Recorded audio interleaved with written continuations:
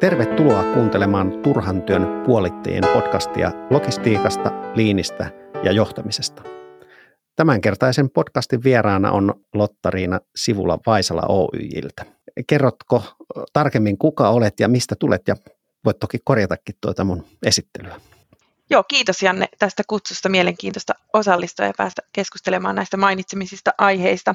Mä tosiaan työskentelen Vaisalassa tänä päivänä IT-projektipäällikkönä.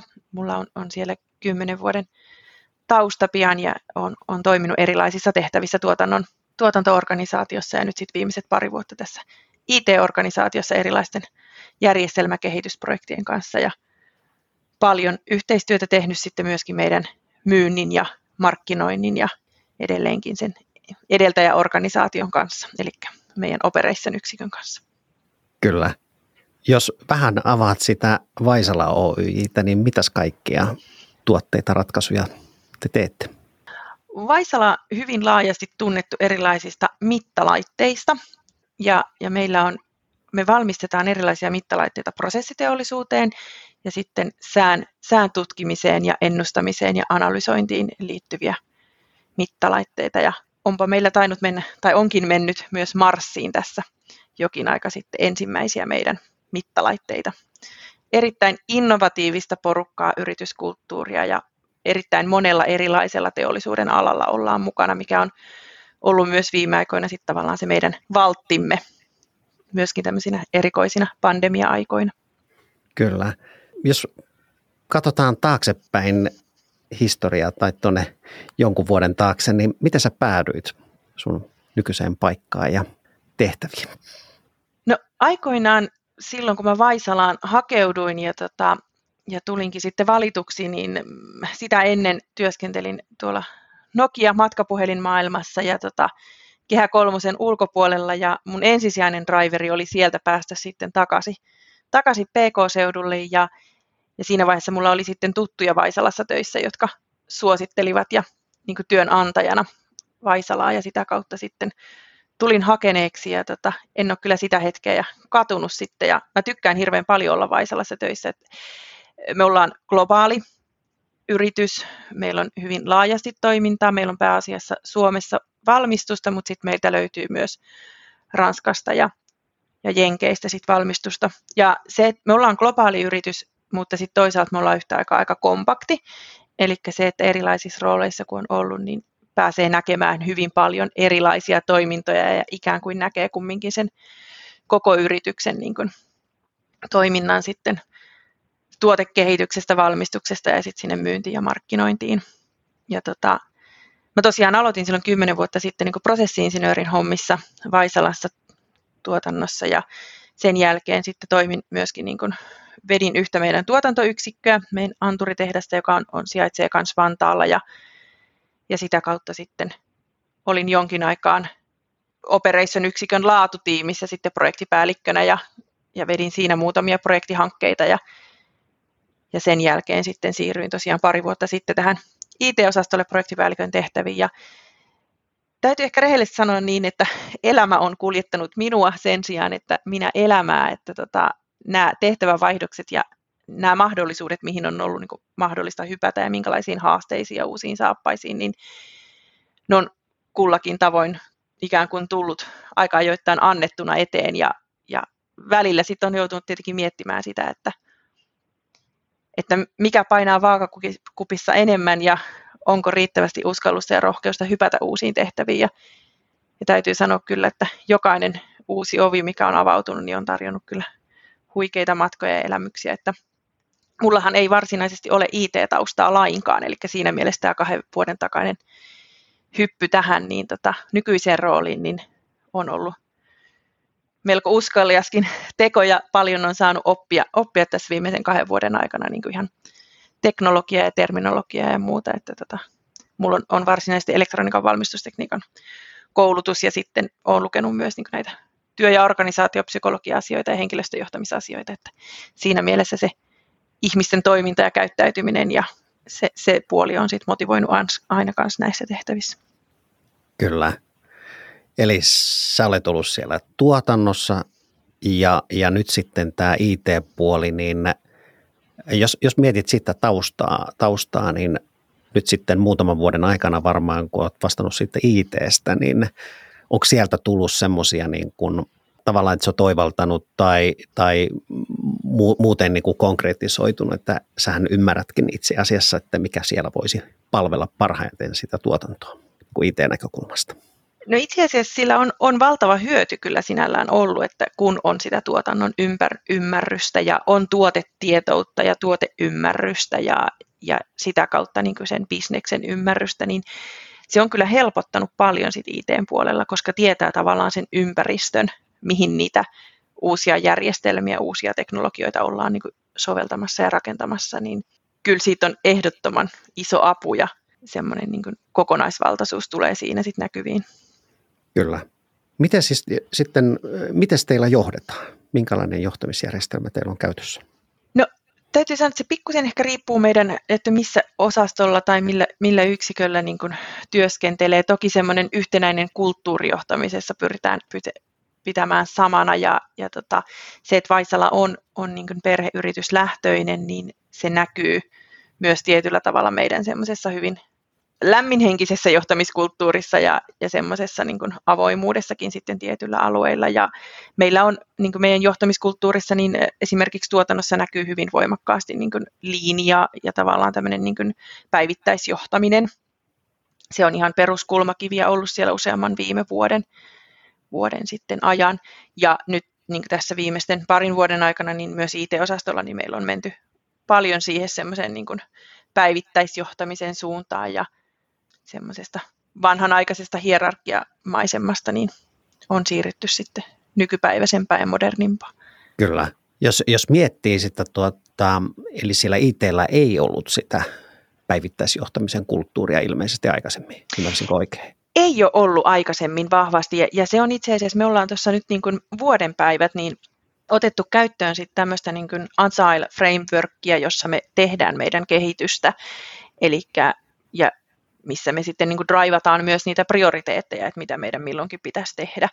Ja sen myötä meille on tullut sitten enemmänkin sitä, että mitkä on niin kuin Scrum-tiimin toiminnat ja miten niitä erilaisia agile-seremonioita pyöritetään siinä ympärillä ja miten me tehdään kvartaaleittain meidän suunnittelua ja priorisointia ja pyritään olemaan sillä lailla niin kuin ketterämpiä siinä tekemisessä ja sitten se, mitä on sitä kautta niin kuin haettu, niin myöskin sitä niin kuin entistä vahvempaa semmoista niin kuin yhteistyökulttuuria niin kuin IT:n ja bisneksen välillä, eli on pyritty tuomaan saman pyöreän pöydän ympärille sitten ja entistä lähemmäksi sitten niin kuin myös niitä järjestelmien loppukäyttäjiä ja bisnesedustajia sitten.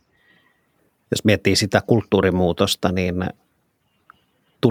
minkä tyyppistä vastarintaa siellä tuli alkuun? Että oliko kaikki innossaan lähdössä päivittäisjohtamisen malliin ja kaikkiin niin kuin systeemeihin vai tuliko siellä vastustusta?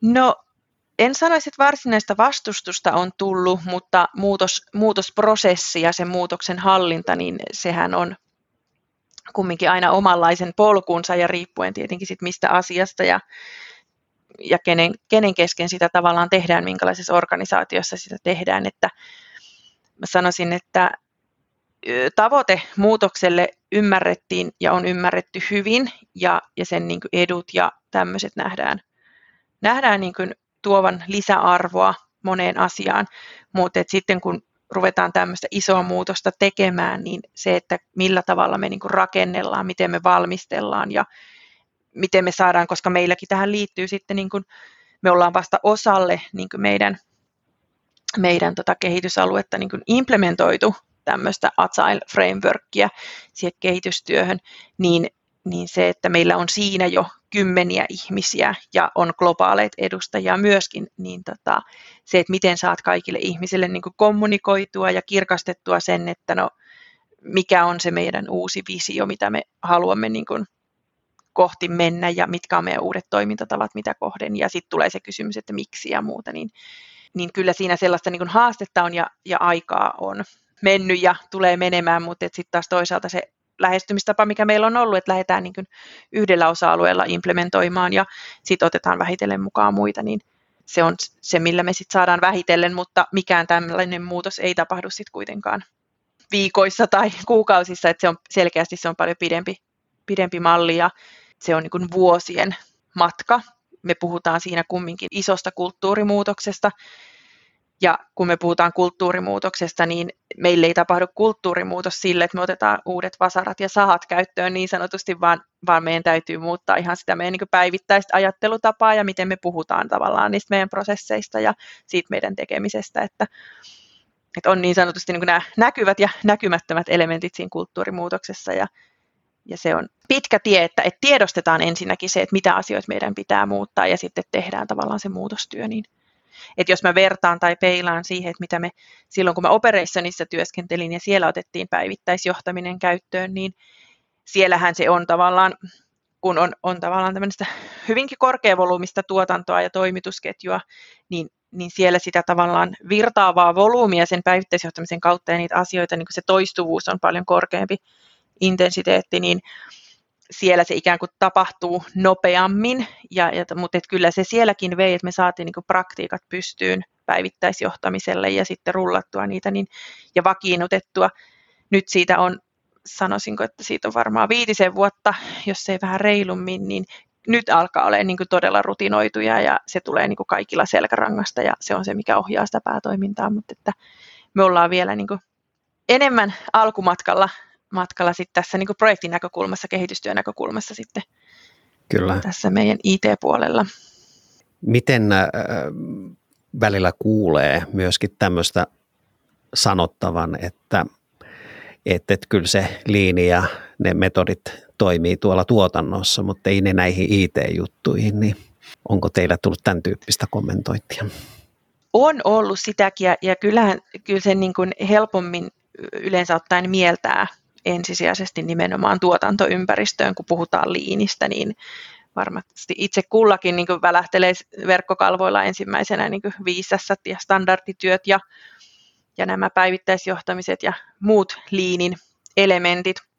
Mutta kyllä sitä, niin kuin mä sanoin, että meilläkin niin hyvin varhaisessa vaiheessa, siinä vaiheessa kun niin kuin liini on tullut vahvemmin meidän strategiaan, niin kyllä sitä niin kuin ihan selkeästi on eri organisaatioalueilla on sitten niin kuin otettu käyttöön mutta siinä on hirveän tärkeää muistaa aina se, että mikä on se tavallaan se ongelma, mitä me lähdetään ratkomaan, mihin me tarvitaan apuja, missä meidän pitää parantaa sen sijaan, että no niin, nyt me niin kuin vaan implementoidaan tämä liini ja nyt meillä on sitten käytössä tämä ja tämä työkalu, vaan pitää lähteä sieltä toista kautta, niin silloin sen niin kuin buy-in on parempi. Joo, se on varmasti tuossa niitä avainjuttuja. Sitten jos miettii tuotannossa virtausyksikön määrittäminen on huomattavan paljon niin kuin helpompaa, niin miten te olette tehnyt IT:ssä tähän puoleen? Me ollaan siellä pyritty soveltamaan tämmöistä niin kuin storypoint-määritelmää, eli kaikki kehitystyöt, mitkä me tehdään, niin ensinnäkin tosi tärkeää on se, että me jotenkin hahmotetaan se, että me pilkotaan ne tarpeeksi pieniin palasiin ja niin kuin tietyn tavallaan semmoisen ohjeistuksen tai guidelinein mukaisesti. Ja sitten tavallaan se, että me niin kuin määritetään niiden sitä työmääräarviota. Me ollaan käytetty tämmöisiä Fibonacin lukuja siihen ja harjoiteltu sitä. Eli karkeasti nyt, jos niitä yrittää kuvastaa, niin se on sitten, että no käytetäänkö me tähän niin kuin tunteja töitä vai käytetäänkö me päiviä tai viikkoja tai jopa sitten kuukausia sitten siihen yhteen kokonaisuuteen. Ja sitten kun meillä on Scrum-tiimi, niin joka näitä sitten toteuttaa näitä kehityshankkeita, niin ollaan sitten niin kuin, kokemus on opettanut sen, että no mikä on se storypointtimäärä, minkä se yksittäinen Scrum-tiimi pystyy niin kuin toimittamaan tietyssä kehitysjaksossa eli sprintissä. Ja välillä siinä onnistutaan paremmin ja välillä vähemmän, mutta se on yllättävän pitkä itse asiassa tie, että opetellaan niin kuin hahmottamaan se, että no mikä on se oikea koko, koska ne ei ole sitten niin kuin exact, että se on 1 päivä, 2 päivää, jota voitaisiin verrata sitten siihen sprintissä olevaan työpäivien määrään, vaan ne on niin kuin tämmöisiä suhteellisia ja tulee aina verrata niin kuin keskenään niitä kehitysaihioita, että onko joku isompi kuin toinen ja pienempi kuin toinen, niin sillä ollaan sitä virtausyksikköä ja sitä virtaamista ja virtauttamista ja mikä on sitten se tavallaan se meidän velocity ollut siinä sitten, kun mitä saadaan aikaiseksi, niin sitä kautta ollaan. Mutta se on haasteellisempaa kuin sitten ihan tämmöisessä kappaletavaratuotannossa, missä me voidaan laskea, että tämä yksittäinen valmistettava laite ja tämä ottaa työaikaa 12 minuuttia ja tässä vaiheessa 5 minuuttia ja pystytään se niin kuin matemaattisesti mallentamaan tarkemmin, niin se on selkeästi suoraviivaisempaa. Kyllä. Miten sitten, kun katsoo niitä ihmisiä, te olette nyt jonkun matkaa mennyt eteenpäin, oli se sieltä tuotannossa tai IT:ssä, niin miten se näkyy kullakin niin kuin ihmisenä siinä työn tekemisen niin kuin tunteessa tai fiiliksessä, nämä muutokset? Tietyllä tavalla mä sanoisin, että se tuo semmoista niin kuin, ja näkyy ihmisistä, kollegoista semmoisena niin kuin työn hallinnan tunteena paremmin. Ennen kuin meillä oli tämmöistä, niin kuin, että tehdään suunnitelmallisesti ja katsotaan, että mitä on priorisointia ja mitä pystytään missäkin aikajänteessä tekemään, niin se oli enemmän semmoista kaoottista ja helposti saattaa käydä sitten niin, että se kuka eniten huutaa, niin saa siihen oman asiansa sinne kehitysjonon niin kuin kärkeen. Mutta se, että nyt kun ollaan menty enemmän tähän niin kuin ketterään tekemiseen ja muuhun tähän suuntaan, niin me sitoudutaan siihen, että hei, tämä on se, mitä me pystymme tekemään tässä seuraavan 3 viikon sprintin aikana. Ja siihen tulee niin kuin erilainen komittoituminen ja pyritään siihen ja kaikki fokusoituu siihen. Ja sitten selkeästi semmoinen ilmapiiri, mikä on näkynyt ja kuulunut niin kuin Scrum-tiimissä, jossa itse on ollut kanssa mukana, niin on semmoinen, että hei, että meidän pitää priorisoida, että kaikki kun näkee sen, että no meillä on 55 storypointtia tai meillä on 90 storypointtia tulossa seuraavalle 3 viikolle, ja me tiedetään se, että meidän niin kuin kyky toimittaa perustuen niihin aikaisempiin sprintteihin on vain 20 tai 25, niin se indikoi heti sitten tavallaan sitä, että hei, nyt me ollaan taas ottamassa niin kuin liikaa, että kyllä se semmoiseen niin kuin maltillisuuteen ja ehkä semmoiseen, niin kuin, että realismiin ja siihen, että se mitä sitten niin kuin luvataan, niin siihen pystytään oikeasti aidommin sitoutumaan. Kyllä. Miten sitten tämä korona-aika, niin toiko se jotakin muutoksia tuotannon tai teidän IT-puolen tähän niin kuin johtamisen systematiikkaan, että tuliko siellä uusia softatyökaluja tai jotain vastaavia, jotta te pystyitte operoimaan sitten tuossa teidän toiminnassa? Nyt en suoriltaan kyllä tunnista tai muista, että me varsinaisesti niin kuin oltaisiin meidän tuotannon yhteyteen tai sitten meille niin kuin IT-hen otettu niin kuin sen vuoksi tavallaan uutta järjestelmää tai sovellusta käyttöön, että kyllähän pandemia-aika on tuonut sen, että paljon voimakkaammin niin kuin hybridimallissa ja myöskin mun käsitys on ollut, että tuotannon puolella on joitakin päivittäisjohtamisen käytäntöjä vedetty niin kuin sitten hybridimallissa ennen pandemiaa oltiin kaikki siellä tehtaan lattialla niin kuin päivittäisjohtamisen taulu edessä ja käytiin niitä dailejä ja aamupalavereja ja statuksia siellä läpi, niin siinä semmoista pientä muutosta on tullut sitten, kun on menty enemmän hybridimalliin, mutta tuotantohan meillä on pystynyt pyörimään niin kuin ihan loistavasti ja on tehty mahtavaa tulosta niin kuin viimeiset vuodet pandemiasta huolimatta. IT:n puolelle ei tosiaan niin kuin, ei mun nähdäkseen mitään sellaista niin kuin tarttenut ottaa käyttöön. Et toki niin kuin uudet Teamsit ja Teams-alustat ja sitä myötä tulevat tämmöiset geneerisemmät, niin nehän on ollut iso harppaus ja hyöty sit, mikä on tullut tässä hybridiaikana. Että yksi semmoinen ehkä, mikä ei nyt suoraan niin kuin liity meidän niin kuin kehitystekemiseen ja bisneksiin ja muuta, mutta että tämmöinen niin kuin virtuaalinen valkotaulu käyttöönotto, Miro-työkalu, niin se on ollut siis ihan niin kuin loistava apu sitten tähän, kun on paljon workshoppeja ja on paljon niin kuin suunnittelutyötä ja muuta, että kun ei ole voitu olla siellä toimistolla ja ottaa tussi käteen ja piirtää tauluun, niin sitten on voitu tehdä tämmöisillä virtuaalisilla alustoilla ja mä sanon kyllä, että ne on tullut jäädäkseen, että mieluummin vetää niillä ja jatkossa ja sen sijaan, että laputtaa postit-lappuja ja sitten dokumentoi ne, että siinä on yksi liini toimenpide, että poistetaan sitä hukkaa ja sitä erikseen dokumentointia, niin kyllä. Se on iso steppi eteenpäin. Joo, ja dokumentoijalle helppoa, kun saa selvää siitä postitlapusta, että mitä siihen on kirjoitettu. Kun se on selkeällä käsialalla, kun se ei ole enää niillä harkan varpailla välttämättä kirjoitettuja. Kyllä. Mitkäs jos sä mietit tästä eteenpäin, niin mitkä teidän suurimmat haasteet tuossa johtamisessa on, jos mennään tästä niin kuin 1-2 eteenpäin? se, mikä meillä niin kuin tavoitteena on tietenkin kasvun tavoite ja niin kuin edelleen varmasti niin kuin paljon voimakkaammin tulee niin kuin globaalia toimintaa ja se, että miten me saadaan niin kuin ne globaalit toiminnot kytkettyä yhteen ja miten me pystytään johtamaan niitä, että meillä on aikoinaan siis historiassa ollut niin kuin tuotantoyksiköitä, meillä oli vain Helsingissä ja Boulderissa, toki sitten niin kuin meidän huoltoyksiköitä on ollut sitten laajemminkin useammassa eri lokaatiossa, niin se on ollut tavallaan niin kuin perusprosessien, niin kuin, jos ajatellaan niin kuin operation-toimintaa, niin on ollut helpompaa 2 lokaation välillä, mutta nyt meillä on sitten viime vuosina tullut tosiaan toi Ranskaankin sitten myös yritysoston kautta, ja se, että sitten kun näitä alkaa olla useampia, niin se onkin sitten, että miten me niin kuin globaalisti hanskataan, että meillä on samanlaiset prosessit ja kumminkin semmoiset, mitkä ovat sinne lokaaliin niin kuin tarkoituksenmukaisia ja muuta. Että se on semmoinen selkeä varmasti seuraava meidän oppimisalue ja haltuunotto sitten. Että. Kyllä. Kuinka suuri aikaero teillä on niin kuin suurimmillaan? Kuitenkin globaalisti toimitte, että tietenkin aikavyöhykkeitä on paljon, mutta jos miettii tuotannon puolta. No tuotannon puolesta niin meillä on suurimmillaan onko se 8 vai 10 tuntia aikaerot, että mutta sitten toisaalta niin kun valmistuksen osalta niin ne on kumminkin dedikoituna nämä meidän niin kun valmistusyksiköt sen verran. Joo, että johtamismielessä. Niin johtamismielessä siitä ei tule tavallaan aikaerosta, ei tule tavallaan sitä haastetta. Joo, just näin. Et jos siinä tulee iso aikaero ja pitäisi saada niin kuin johtamisjärjestelmät synkkaan, niin se voi tuoda niin kuin oma haasteensa sitten jommassa kummassa päässä. Että. Kyllä, joo. Kyllä. Sanoit tuosta Mirosta, Miro on tullut käyttöön, että jotain uutta välinettä ja se on tullut niin kuin jäädäkseen, niin jos miettii johtamiskulttuurista, niin tämä hybridityö, niin miten sä näet sen onko siinä tapahtunut semmoinen niin kuin lopullinen muutos jollakin tapaa teidän yrityskulttuurissa?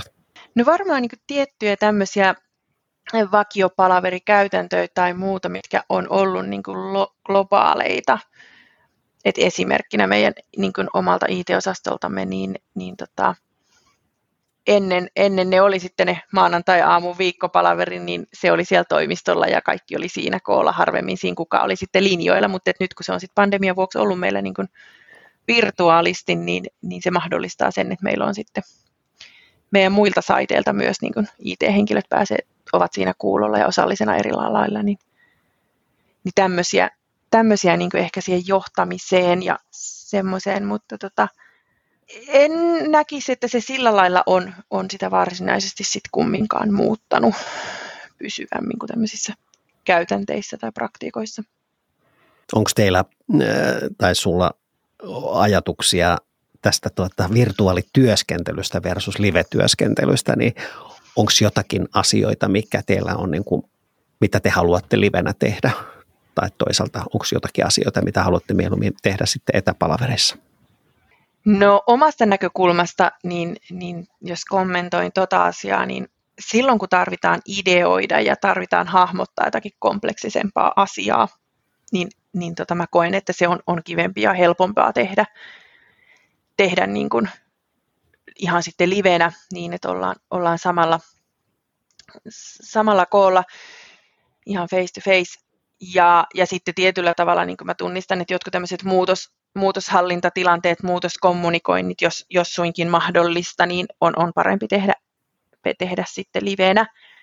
Mutta sitten tavallaan kun on sitä normaalia semmoista niin sanottua lapiotyötä ja rutiinien pyörittämistä ja muuta, niin niistä mä sitten kyllä näen, että ne on varmasti jäädäkseen sitten niin kuin virtuaalisti, että siitä ei sitten niin isoa hyötyä tule. Mutta sen huomaa, että nyt tässä mä oon itse ollut toimistolla sitten paikalla tässä viimeisen 2-3 kuukauden aikana nyt sitten selkeästi enemmän, että muutenhan mä olen tehnyt tässä niin kuin 2 vuotta ihan täysin etänä ja käynyt semmoisen 2-3 kertaa viikossa toimistolla ja moni asia sellainen, mitä ei missään nimessä tulisi laitettua Teams-chatilla tai otettua puhelinta käteen ja soitettua, niin tulee juteltua sitten toimistolla, kun näkee kahvikoneella tai siinä jossakin palaverien lomassa kollegoita. Että kyllä se niin kuin semmoista tietynlaista ideoiden vaihtelua ja sparrailua ja ääneen ajattelemista niin, että joku, joka ymmärtää myös asiaa, niin kuulee sen, niin on sillä oma painoarvonsa, että kyllä se tuo siihen semmoista tietynlaista joustavuutta sitten. Joo, mä oon joskus kuvannut sitä johtamista niin, että se on toi niin kuin sulkovan soudun se vene, että helppo löytää ehkä se yhteinen suunta, mutta sitten se soutamisen rytmi eli se kadenssi, että tehdään samanrytmisesti asioita, niin se olisi aika vaikeaa niin kuin etänä. Se näkyy siinä just nämä pienet kohtaamiset, jossa tarkistetaan ehkä vielä sitten myöskin sen kompanssin suuntaan ja sitten ruvetaan niin kuin rytmittämään niitä asioita ja parannetaan sillä tavalla sitä asioiden virtausta, niin nämä niin kuin lyhyet kohtaamiset on hyviä kohtia. Siinä mielessä ne edistää asioita ja sitten tämä innovointi, että kun hengitetään sitä samaa ilmaa, niin siellä Teamsin takana sä saatat olla hyvinkin poissa oleva hetkittäin tai pidempäänkin, mutta kun sä oot livenä, niin et sä kehtaa olla poissa siitä hetkestä. Etkä sä pääse sitä karkuun, vaan siinä ollaan yhdessä keskittyneesti siinä tekemässä sitä, mikä silloin on tärkeää. Kyllä. Ja sitten tavallaan nimenomaan, jos me ajatellaan niin Leanin näkökulmasta myöskin, niin tavallaan se semmoinen niin läpinäkyvyys, niin se, että jos me ollaan virtuaalisti vaan, niin se läpinäkyvyys ja visuaalisuus, niin se katoo paljon enemmän siitä, että sitten kun me ollaan livenä läsnä, niin justiinsa näiden mainitsemien niin kuin pienten kohtaamisten ja keskustelujen kautta, niin tulee se läpinäkyvyys ja se tietyllä tavalla ne asiat visualisoituu ja konkretisoituu ihan toisella tavalla, että se on valtava osa, mitä itse olen huomannut kanssa, niin näissä virtuaalimiitingeissä, missä niin kuin siitä koko kehon kielestä, niin kun siinä on vain se sanallinen viesti ja ehkä maksimissaan ne ilmeet, niin se on todella paljon vähemmän kuin se, että sä näet ihmiset niin kuin kokonaisuudessaan ja koko kehon kielen, niin iso merkitys. Joo, mä olen joutunut opettelemaan jopa meillä on kamerat päällä meidän palavereissa, niin lukemaan ihmisten silmistä, että onko niillä jotakin, mitä ne haluaisi sanoa.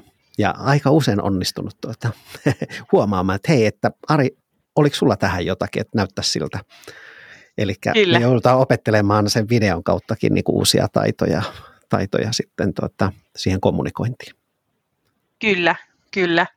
Ja toi on niin kuin yksi sellainen asia, just, että milloin pidetään kamerat päällä ja muuta, niin on tosi tärkeitä semmoisia yhteisiä toimintaohjeita ja käyttäytymissääntöjä sitten, mitä joudutaan varmasti, kun nähdään, että mihin tämä niin kuin asettuu, niin sitten keskustelemaan myöskin, koska niillä on hirveän iso merkitys siihen, että mikä on sitten tavallaan se yhteyden tunne ja semmoinen niin kuin läsnäolon tunne siinä, kun ollaan koolla. Että toisaalta siinä on myös sitten taas se puolensa, että joskus kun on back-to-back-palavereita, niin se on hyvin raskastakin olla sitten niillä kamerat päällä ja siinä sitten, mutta toisaalta ainakin palaverin pitäjän näkökulmasta se on sitten kivempi, että näkee ihmisen kasvoja ja ilmeitä ja on sillä lailla kaksisuuntaista se viestinsä sitten kumminkin. Kyllä. Ja tietysti niin päällekkäin puhuminen on huomattavasti pienempää kuin ollaan etänä. Kyllä. Joo, mutta toisaalta sitten se myöskin ehkä jollakin tavalla leikkaa sitä semmoista ihmisten niin kuin rohkeutta tai ottaa puheeksi tai avata suunsa, että se voisi olla, että livenä sitten taas niin kuin on pienempi kynnys sanoa asioita myös ääneen. Kyllä. Mulla on sitten tässä näitä mun vakiokysymyksiä, niin mistä sä haet uusia ideoita ja miten kehität itseäsi? Uusia ideoita tulee monesti kollegoiden kanssa sparraillessa, keskustellessa saattaa tulla joitakin semmoisia aha-elämyksiä. Jonkun verran mitä kirjallisuutta lukee tai kuuntelee, äänikirjat on ollut itselle viime aikoina semmoinen, että saattaa niin kuin löytää joitakin ideoita ja ne sopii hyvin lenkkeilyyn tai kun tekee jotakin muuta kotiaskaretta, niin sieltä sitten jonkun verran erilaisiin koulutuksiin, kun osallistuu, niin saa semmoisia, että hei, tästähän on mulle työkaluksi tai tämähän auttaa jossakin tilanteessa lähestymään jotakin asiaa ja muuta, niin ne on semmoisia. Kyllä. Mitä logistiikkaan, liinin tai johtamiseen liittyä blogia, podcastia, kirjaa tai teknologiaa suosittelisit kuuntelijoille ja miksi? Mä oon oikeastaan aika semmoinen sekakäyttäjä tässä asiassa, niin sanotusti mulla ei ole yhtä semmoista ylitse kaiken. Mä oon aika sekaisin niin kuin useampaakin sitten satunnaisesti seuraan tai kuuntelen tai luen, että en edes niin kuin yhtä. Mulla enemmän sitten on toisaalta siihen niin kuin ihmisten käyttäytymiseen ja psykologiaan niin kuin liittyviä, ketä sitten niin kuin seurailee, kuuntelee, lukee. Mä oon muun muassa Ilona Rauhalan podcasteja on kuunnellut ja ne on mun mielestä hirveän niin kuin rikkaita siinä mielessä, että Ilona haastattelee ihan hirveän paljon ja keskustelee niin kuin todella erilaisten ihmisten kanssa eri näkökulmista ja niitä on jotenkin hirveän levollista kuulla, että ne antaa sillä lailla semmoista niin kuin monisuuntaista ja mun mielestä kun puhutaan johtamisesta, niin me loppupeleistä puhutaan siitä, että miten ihmiset toimii ja käyttäytyy ja kokee asioita ja sieltä kumpuaa ne, että miten johtaa. Että mä enemmänkin niin kuin olen ehkä niin kuin lähestyn sitä kautta kuin sitten niin kuin vahvojen johtamisfilosofioiden kautta tai muuta.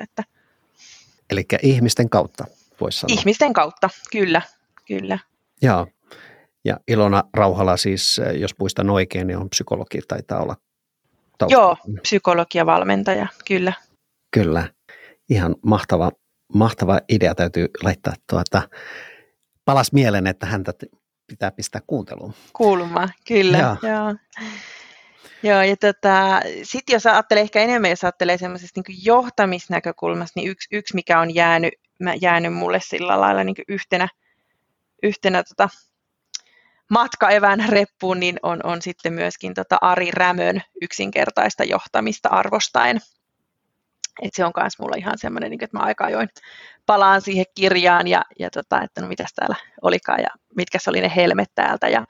Mutta siinäkin niin Ari puhuu nimenomaan siitä niin kuin ihmisten vahvuuksien löytämisestä ja siitä, että miten ihmiset toimii ja miten niitä sitä kautta sitten tulisi tavallaan johtaa sen sijaan, että olisi tämmöistä niin kuin tiukkaa johtamisfilosofiaa tavallaan. Niin kuin, ei työkalut edellä, vaan se, että mikä on se meidän niin kuin kontesti ja sitä kautta. Ja sieltä Arin kirjoista niin just se, että ne vertauskuvat, että mihin hän niin kuin peilaa sitä johtamiskulttuuria ja sitä ihmisten johtamista. Ja sieltä on niin kuin jäänyt elävästi mieleen semmoinen puutarhavertaus, että mikä puutarhuria inspiroi, niin siellä on hirveän niin kuin hedelmällisiä, herkullisia ideoita ja peilauksia sitten just siihen, että miten hoidat puutarhaa, niin tulisi myös johtaa ihmisiä ja semmoista niin kuin sitä kautta sitten ja ihmisten niin kuin vahvuuksien nimenomaan vahvistamista ja löytämistä ja ihmisten johtamista sitten tavallaan niin kuin niihin, missä he ovat vahvuuksillaan, niin sitä kautta sitten eteenpäin. Kyllä. Se ihmisten johtaminen, että löytää, että mikä sen henkilön tai ihmisen vahvuus, jota itse asiassa kaikki ei edes hahmota itsessään niitä vahvuuksia, vaan ne on siellä niin sisällä ja auttaa niitä löytää ja sitten löytää sopiva tehtävä, niin siitä sitten se puutarha lähtee kukkimaan. Kyllä. Onko sulla jotakin semmoisia johtamiseen liittyviä tämmöisiä päivittäisiä rutiineja tai malleja, jotka koet tärkeiksi ja hyödylliseksi? Ja nämähän on just yleensä niitä, että näille me olemme sokeita, mutta löytyykö sulla semmoisia, mitä olet huomannut, jotka toimii? No, mulla on semmoinen toisaalta kantava ajatus, että se muiden johtaminen lähtee myös siitä niin kuin itsensä johtamisesta ja kyvystä niin kuin johtaa omaa tekemistä ja omia asioita. Ja se, mitä mä tunnistan itsestäni, miten mä johdan itseäni ja miten mä johdan omaa tulevia viikkoja ja aktiviteetteja ja muita, niin se, että mä en katso vain niin kuin tähän hetkeen ja seuraavaan tuntiin, mikä sinällään on tärkeää, että eletään tätä hetkeä tässä hetkessä, mutta se, että mulla on koko aika kumminkin se semmoinen niin kuin joidenkin viikkojen, kuukausien katsaus ja luotaus, että okei, mitä siellä on tulossa, jotta sitten pystyy niin kuin ennakoimaan asioita. Ja sitten yksi semmoinen ihan selkeästi, minkä mä oon pistänyt merkille, joka niin kuin monen muun kohdalta ehkä eroaa, tai mikä on mulle tyypillistä, niin se, että miten mä niin kuin johdan omaa aikaani ihan siinä päivittäisessä viikoittaisessa työssä. Miten mä niin kuin kalenteroin asioita, jos mulla on niin kuin to-do-lista pitkä, niin se, että se on jossakin kansiolomassa se to-do-lista, niin se on mulla oikeasti kalenterissa, mä varaan sille niin kuin aikaa, että no niin, tuossa on 2 tuntia, mä teen ton materiaalin valmistelun, toi esitys on mulla tuolla 2 viikon päästä, no mun pitää varata edelliselle viikolle se, että mä teen sen. sen esityksen tai että mun pitää valmistella joku workshopi etukäteen ja muuta, että sitä kautta niin kun se on hallinnassa mulla se työ, mitä mä teen. Ja sitten toisaalta taas, kun me tullaan siihen visualisointiin ja läpinäkyvyyteen, niin ihan tosi konkreettinen asia, niin mun kalenteriani niin oikeasti värikoodaan, että kun mä avaan sen aamulla, niin mä näen, että okei, se on ton värinen, mä tiedän, että tossa kohtaa mulla on omaa työaikaa ja tossa mulla on toi vakiopalaveri ja tossa mulla on ton projektin asiat ja muuta, eli mä pääsen tosi nopealla yleissilmäyksellä sisälle siihen, että miltä mun päivä näyttää, miltä mun viikko näyttää, onko jotakin, mitä mä pystyn priorisoimaan tarvittaessa ja muuta, niin sen sijaan, että se olisi semmoista yhtä mössöä ja massaa. Kuulostaa tosi hyvältä. Toi proaktiivisuus, viikkosuunnittelu tai parinkin viikon suunnittelu etukäteen, niin sehän näkyy siinä, että ne hetket, jossa on ihmisiä paikalla, niin sä oot valmistautunut niihin tilanteisiin ja se näkyy taas sitten niin kuin hyvänä kohtaamisena. Joo, tämä pitää paikkansa ja tästä itse asiassa saanut myös itse palautetta ja niin kuin referenssikyselyitä, että mitkä ovat nämä Lottariinan hyvät palaverikäytännöt ja muuta, että se, että kun niihin asioihin pystyy valmistautumaan, niin sitten on toki tärkeää, että sit juuri ennen sitä kohtaamista tai tilaisuutta, niin tulee tavallaan tehtyä myös semmoinen transformaatio siitä edellisestä niin kuin tilanteesta, palaverista, kohtaamisesta niin, että ajatukset valmistautuu ja kääntyy sitten siihen mihin on tulossa, niin se on niin kuin paljon rikkaampi sitten se tuleva. Mutta tämä on tietenkin tosi haasteellista sitten, että jos on kulttuurissa, missä on esimerkiksi niin kuin palavereita tai tämmöisiä niin kuin varattuja, kalenteroituja tilaisuuksia niin kuin back to back, että siinä ei kerkeä sitä tekemään. Ja meilläkin tämä on ollut tosi iso haaste. Meillä on Vaisalassakin niin kuin tosi vahva tämmöinen palaverikulttuuri siinä mielessä, että kaikilla kalenterit täynnä. Mutta nyt otettiin tässä sitten vuodenvaihteessa talvella käyttöön niin semmoinen, että automaattisesti kun me varaamme palaverin, niin se varataan niin, että se alkaa 5 yli tasan tai 5 yli puolen, että pyritään siihen, että sinne jää se 50 minuuttia riippuen palaverin pituudesta, niin juuri sitä siirtymäaikaa, että Joo. Ollaan valmiimpia seuraavaan. Kyllä.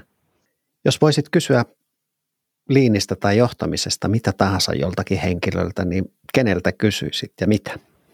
Tuossa niin kuin mä sanoin, että mulla ei oikeastaan semmoista podcastia tai kirjailijaa tai muutakaan ole semmoista yhtä niin kuin ylitse muiden, niin tämä on vaikeampi kysymys sitten, että kuka olisi. Että mulla ei oikein ole semmoista, että yhtä ylitse muiden olevaa kurua, että Eikä välttämättä tarvikaan. Milläs keinolla sä irrottaudut työarjesta? Mulla tämmöisinä rentoutumiskäytänteinä niin urheilut ja luonnossa liikkuminen ja mä oon tunnetusti semmoinen myös vahva Lapin kävijä, niin on mahtava päästä välillä sitten ihan sinne tuntureillekin. Toki sinne ei joka päivä tai viikko pääse, mutta silloin lähiluonto ja liikkuminen ja urheileminen siellä niin on se oma vastapaino sit arjen työlle, mikä on välillä hyvinkin hektistä. Joo. Onko joku paikka, mistä saa lisätietoa sun ajatuksista, blogia tai nettisivuja tai Twitteriä tai linkkaria? Onko joku paikka? Ei, mulle ei ole mitään. Kaikkea tilejä kyllä löytyy, mutta en ole aktivoitunut siinä, että jakaisin tai niin kuin avaisin sen verran niin kuin enempää omia ajatuksia, että sillä puolella sillä lailla passiivisempi toimia.